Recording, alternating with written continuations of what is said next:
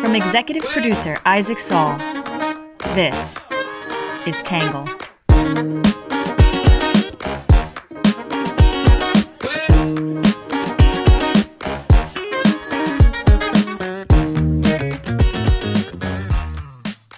Good morning, good afternoon, and good evening, and welcome to the Tangle Podcast, the place where you get views from across the political spectrum, some independent thinking without all that hysterical nonsense you find everywhere else. I'm your host, Isaac Saul, and on today's episode, we are going to be talking about Nancy Pelosi's trip to Taiwan, which is expected to happen on Tuesday night, maybe Wednesday morning.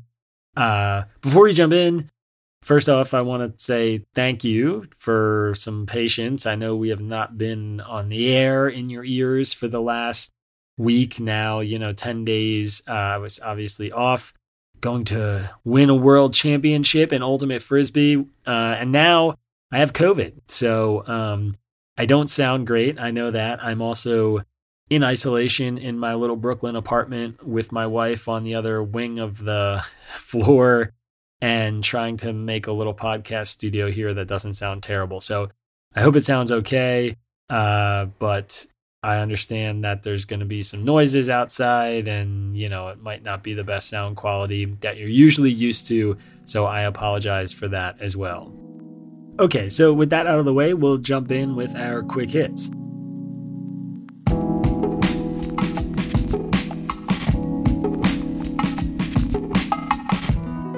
First up, President Biden announced a successful drone strike in Afghanistan that killed top al-Qaeda leader Ayman al-Zawahiri, who was involved in the planning of 9/11.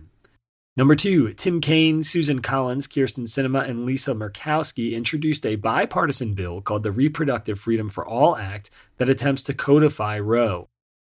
Number 3, Guy Reffitt, a Texas man who attempted to storm the Capitol while armed with a gun and zip ties, was sentenced to 87 months in prison, the longest sentence yet in any case stemming from January 6th. Number 4, the U.S. will send another $550 million in arms to Ukraine, the White House said on Monday. That increases the total investment in the war to $8 billion. Number 5, Arizona, Kansas, Michigan, Missouri, Ohio, and Washington all hold primary elections today. Kansas's constitutional protection for abortion rights will also be put to a vote in the form of an amendment to its constitution to allow stricter abortion laws.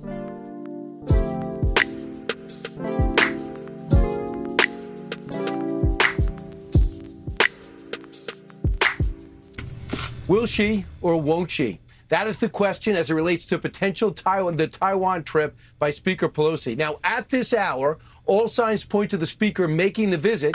Visited Malaysia overnight, and there are reports she may also go to Taiwan. That could anger China, which considers the sovereign island nation to be part of its territory. Congress is an independent branch of government, and that Speaker Pelosi makes her own decisions, as other members of Congress do. The Democratic House Speaker began her trip to Asia on Monday with a stop in Singapore, and the 3 largest newspapers in Taiwan, the United Daily News, the Liberty Times, and the China Times, reported that she will be visiting Taiwan on Tuesday night. That would make her the highest-ranking elected U.S. official to visit in more than 25 years. The reports of Pelosi's visit have ratcheted up tensions with China, who has repeatedly and dramatically warned against any such visit. A brief reminder, Taiwan is an island with 24 million people about 100 miles off the coast of mainland China. It broke away from China in 1949, but China has maintained that it is a Chinese territory that can be brought under its control. Taiwan has held democratic elections for decades, and its current president, Tsai Ing-wen, ran on a platform of total independence from China. Today, support for independence in Taiwan is more popular than reunification with China, though that hasn't always been the case. We've previously broken down the China-Taiwan history in articles that you can find in today's newsletter. There are links to them. And in May, we also covered Biden's comments about the U.S. strategic ambiguity with Taiwan and China. There is a previous podcast on that you can find by just scrolling back a few weeks. The New York Times reported that Pelosi would likely fly to Taipei on a U.S. military aircraft. Some analysts looking at China denunciations of the proposed visit say that China could send an aircraft to escort her plane and prevent it from landing. President Biden had expressed worries about the trip, telling reporters that, quote, the military thinks it's not a good idea right now, end quote. On Tuesday, several Chinese warplanes flew close to the median line dividing the Taiwan Strait, and several warships have sailed close to the dividing line earlier this week, unusual moves that one U.S. source described to Reuters as, quote, very provocative. Pelosi's visit to Taiwan, a nation some global leaders don't even acknowledge in order to appease Chinese leaders, has created a slew of commentary. In past editions, we've included views from Taiwan, China, and other foreign nations, but today we're going to focus on this issue through the American lens. In a moment, we'll take a look at some arguments from the left and the right, and then my take.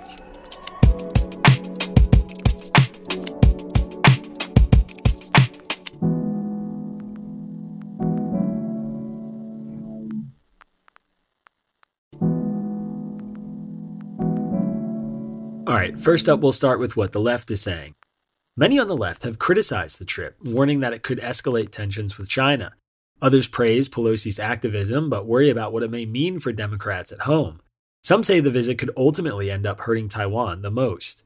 In the New York Times, Thomas Friedman called it utterly reckless.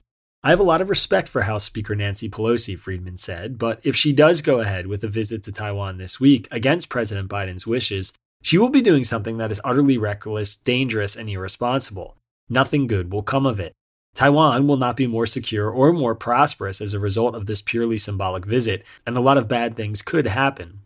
These include a Chinese military response that could result in the U.S. being plunged into indirect conflicts with a nuclear-armed Russia and a nuclear-armed China at the same time. According to Chinese news reports, President Xi told Biden on their phone call last week, alluding to U.S. involvement in Taiwan's affairs, such as a possible Pelosi visit, whoever plays with fire will get burned. Biden's national security team made clear to Pelosi, a longtime advocate for human rights in China, why she should not go to Taiwan now, he said. But the president did not call her directly and ask her not to go, apparently worried he would look soft on China, leaving an opening for Republicans to attack him before the midterms. It is a measure of our political dysfunction that a Democratic president cannot deter a Democratic House Speaker from engaging in a diplomatic maneuver that his entire national security team, from the CIA director to the chairman of the Joint Chiefs, deemed unwise. To be sure, there is an argument that Biden should just call Xi's bluff, back Pelosi to the hilt, and tell Xi that if he threatens Taiwan in any way, it's China that will get burnt. That might work. It might even feel good for a day. It also might start World War III. In The Guardian, Lauren Gambino said there are also a lot of domestic risks. The highly anticipated diplomatic mission caps a foreign policy career defined by what she views as an unwavering defense of human rights and democratic values abroad. It is a posture sharpened over decades in Congress that has made her a target of criticism in Beijing and at times put her at odds with leaders of both parties in Washington, Gambino wrote. Pelosi's party faces a difficult re-election in November, with her gavel in the balance and Biden desperate to generate positive headlines about his economic agenda, not foreign trouble. Republicans are urging Pelosi to go and ready to accuse Democrats of bowing to Beijing if she doesn't. The focus on Pelosi's travel during the House's autumn recess also threatens to distract from a string of Democratic legislative victories at home. Pelosi has long been one of the most strident and outspoken critics of China, a position that has in the past allied her with conservatives. She opposed China's bid to host the Summer Olympics in 2008 and has pushed the U.S. to leverage its economic power to improve human rights and labor protections in China. Her advocacy helped ensure oversight of China when it joined the World Trade Organization. During a visit to China in 2009, Pelosi hand-delivered a letter to then-President Hu Jintao demanding the release of political prisoners. In the Los Angeles Times, Dennis Hickey said the visit could hurt Taiwan. Having already voiced disapproval over a possible Pelosi visit to Taiwan, China's president is facing his own set of domestic and international political considerations, Hickey wrote. China's leaders and the Chinese public will likely view anything other than continued opposition to the trip as a national humiliation, yet another instance in the nation's long history of caving into foreign bullying. There's also widespread fear that any retreat from China's recent declarations would embolden anti-China politicians in Taiwan as well as overseas. All of this comes as China's Communist Party gears up for the most important political event in a decade, the 20th National Congress that will be held in the fall. The outcome of the meeting will likely determine the nation's trajectory for years to come and whether Xi, as widely anticipated, will be selected for another 5-year term as party leader, he said. Caving into this instance of American interference in Taiwan might cast a shadow over this event. It is difficult to understand how a Pelosi trip would help Taiwan. If the dispute over Pelosi's travel plans spirals out of control, the biggest loser will be Taiwan. Some might hope that a crisis over Pelosi's visit will generate sympathy and support for the island while demonstrating American strength and resolve, but Taiwan will find itself on the front lines of any conflict.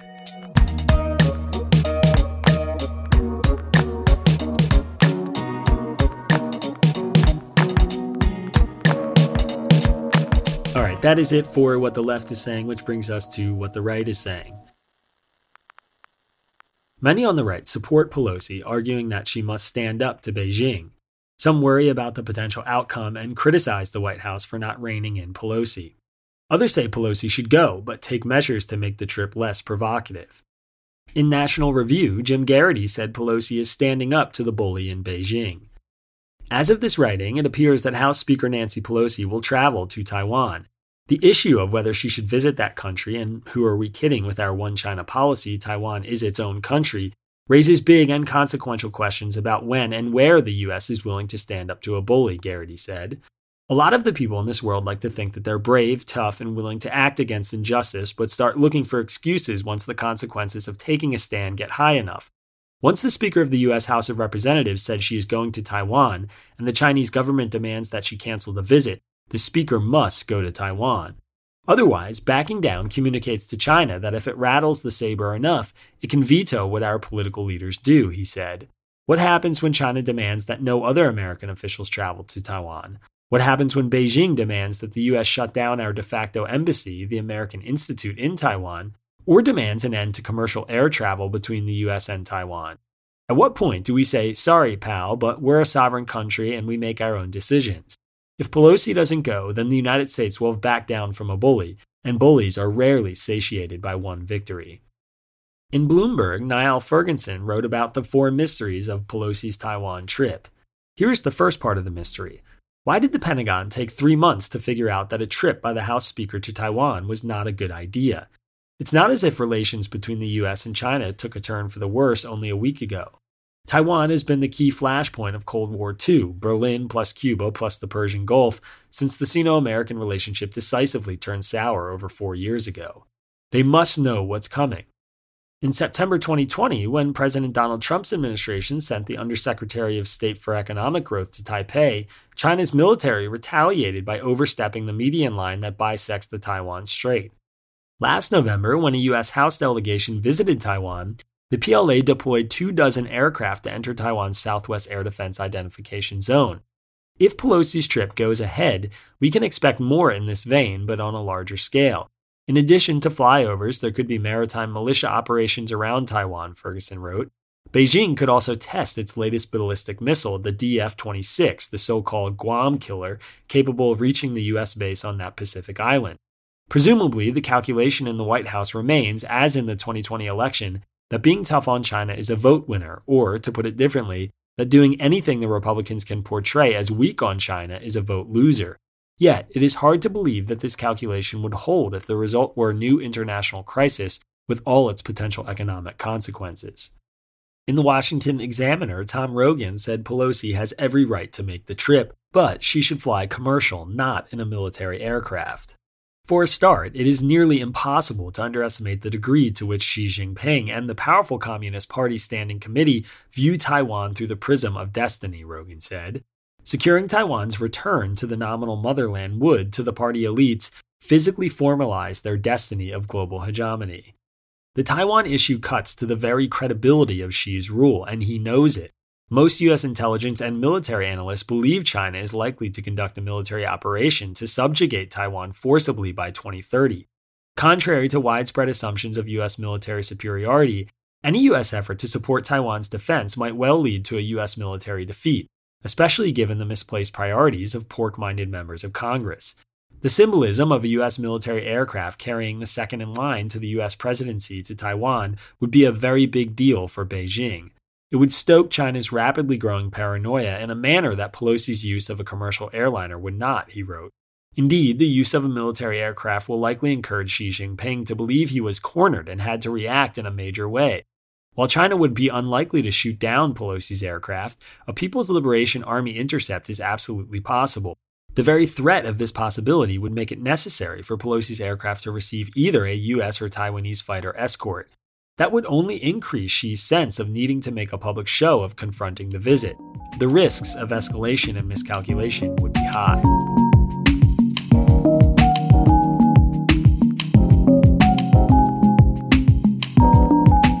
All right, that is it for what the left and the right are saying, which brings us to my take. So this is a genuine high-stakes moment. It's Tuesday morning as I write this, so I have to say I feel quite a bit of trepidation about making any particular stance that could age poorly in a matter of just 24 hours, say if Pelosi lands in Taiwan with zero repercussions, or conversely, if the worst-case scenario of some kind of military interaction takes place. As I am recording this podcast right now, news just broke that Pelosi did indeed land in Taiwan, so the trip has happened. The details of her arriving there are not yet totally clear to me, but that is a thing. I think there are a few things here that are non-negotiable for me. One, Taiwan is an independent democratic country, and if it wants a U.S. leader to visit, that cannot be grounds for a shooting war or attack, period. You don't have to be a geopolitical expert to grasp the absurdity of China's position and its threats. We're talking about a leader from America visiting another country.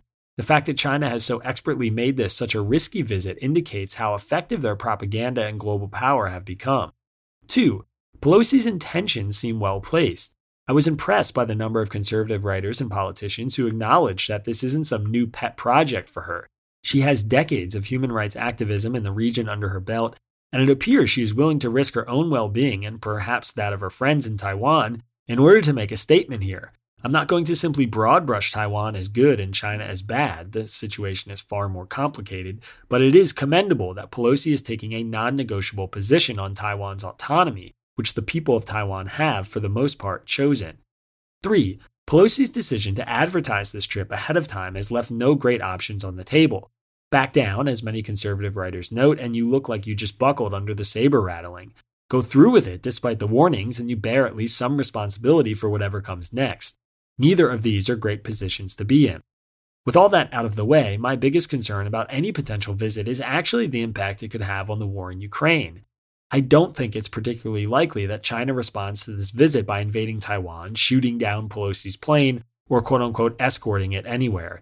I think it is much more likely, as other writers have pointed out, that they respond by actively trying to undermine America's interest in Ukraine by aiding Russia. So far, President Xi has stayed out of that war, and Biden has managed to navigate the China-Russia relationship deftly. But if China wants to retaliate without initiating an invasion of Taiwan or interfering with Pelosi's plane, one easy answer would be to start supplying drones, weapons, and other military support to Russia, which would be perfect timing given how devastating the war has been for Putin. I support Pelosi's intent here, and I think conservatives are much more realistic than liberals about China and the necessity for American leaders to demonstrate strength. It's critical that our leaders acknowledge Taiwan's independence, the 24 million citizens there, and our long-standing allegiance with its government. But if Pelosi's trip spirals into an international conflict or thrusts China into the war in Ukraine, all without any meaningful benefit for the people of Taiwan, it's going to be very hard to justify in retrospect.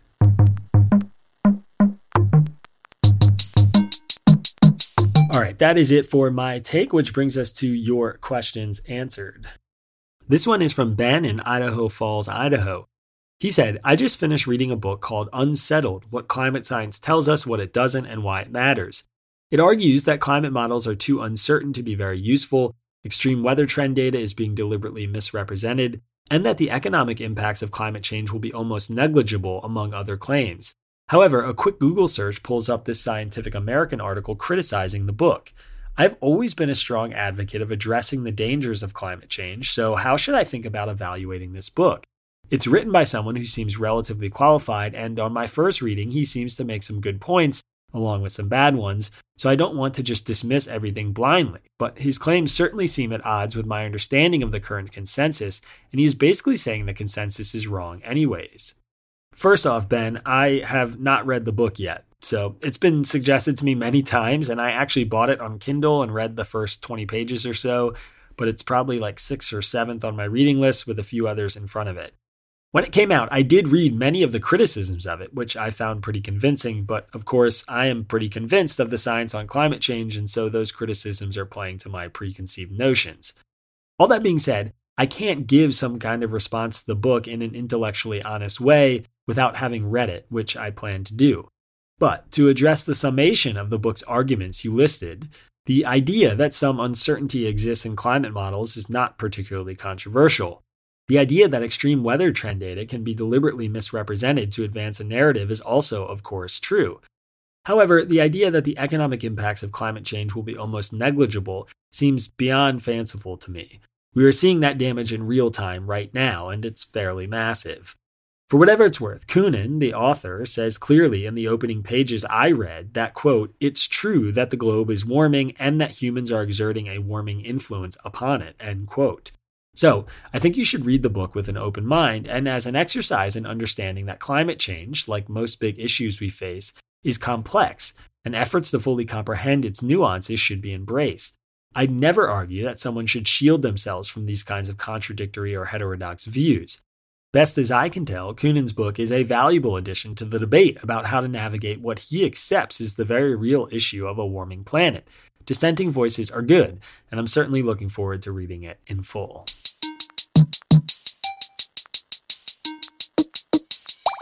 All right, next up is our story that matters for the day. U.S. job openings are easing from the historic highs amid a broader economic slowdown, according to a new Labor Department report. There were 11 million job openings in June, down from the record of 11.9 million in March, but still historically high. 5.9 million people are unemployed and looking for work. The labor market is showing other signs of slowing, however, the Wall Street Journal reported. Hiring eased in June from higher totals earlier in the year, and initial jobless claims, a proxy for layoffs in July, reached their highest levels since November.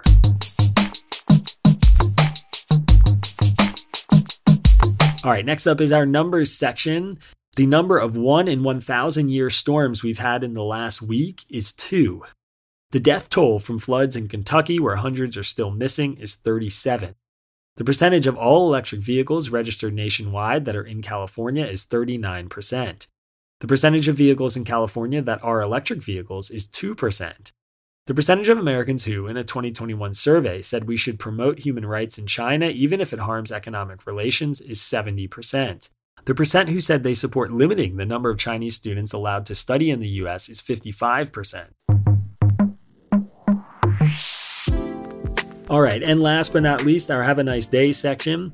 A dog that was lost in the woods of Minnesota for 29 days has been returned to his owner against all odds.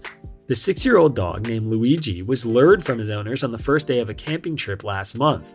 Zane Brunette, who owned Luigi, believes another set of campers wanted the dog and took him with them as they hiked through the woods.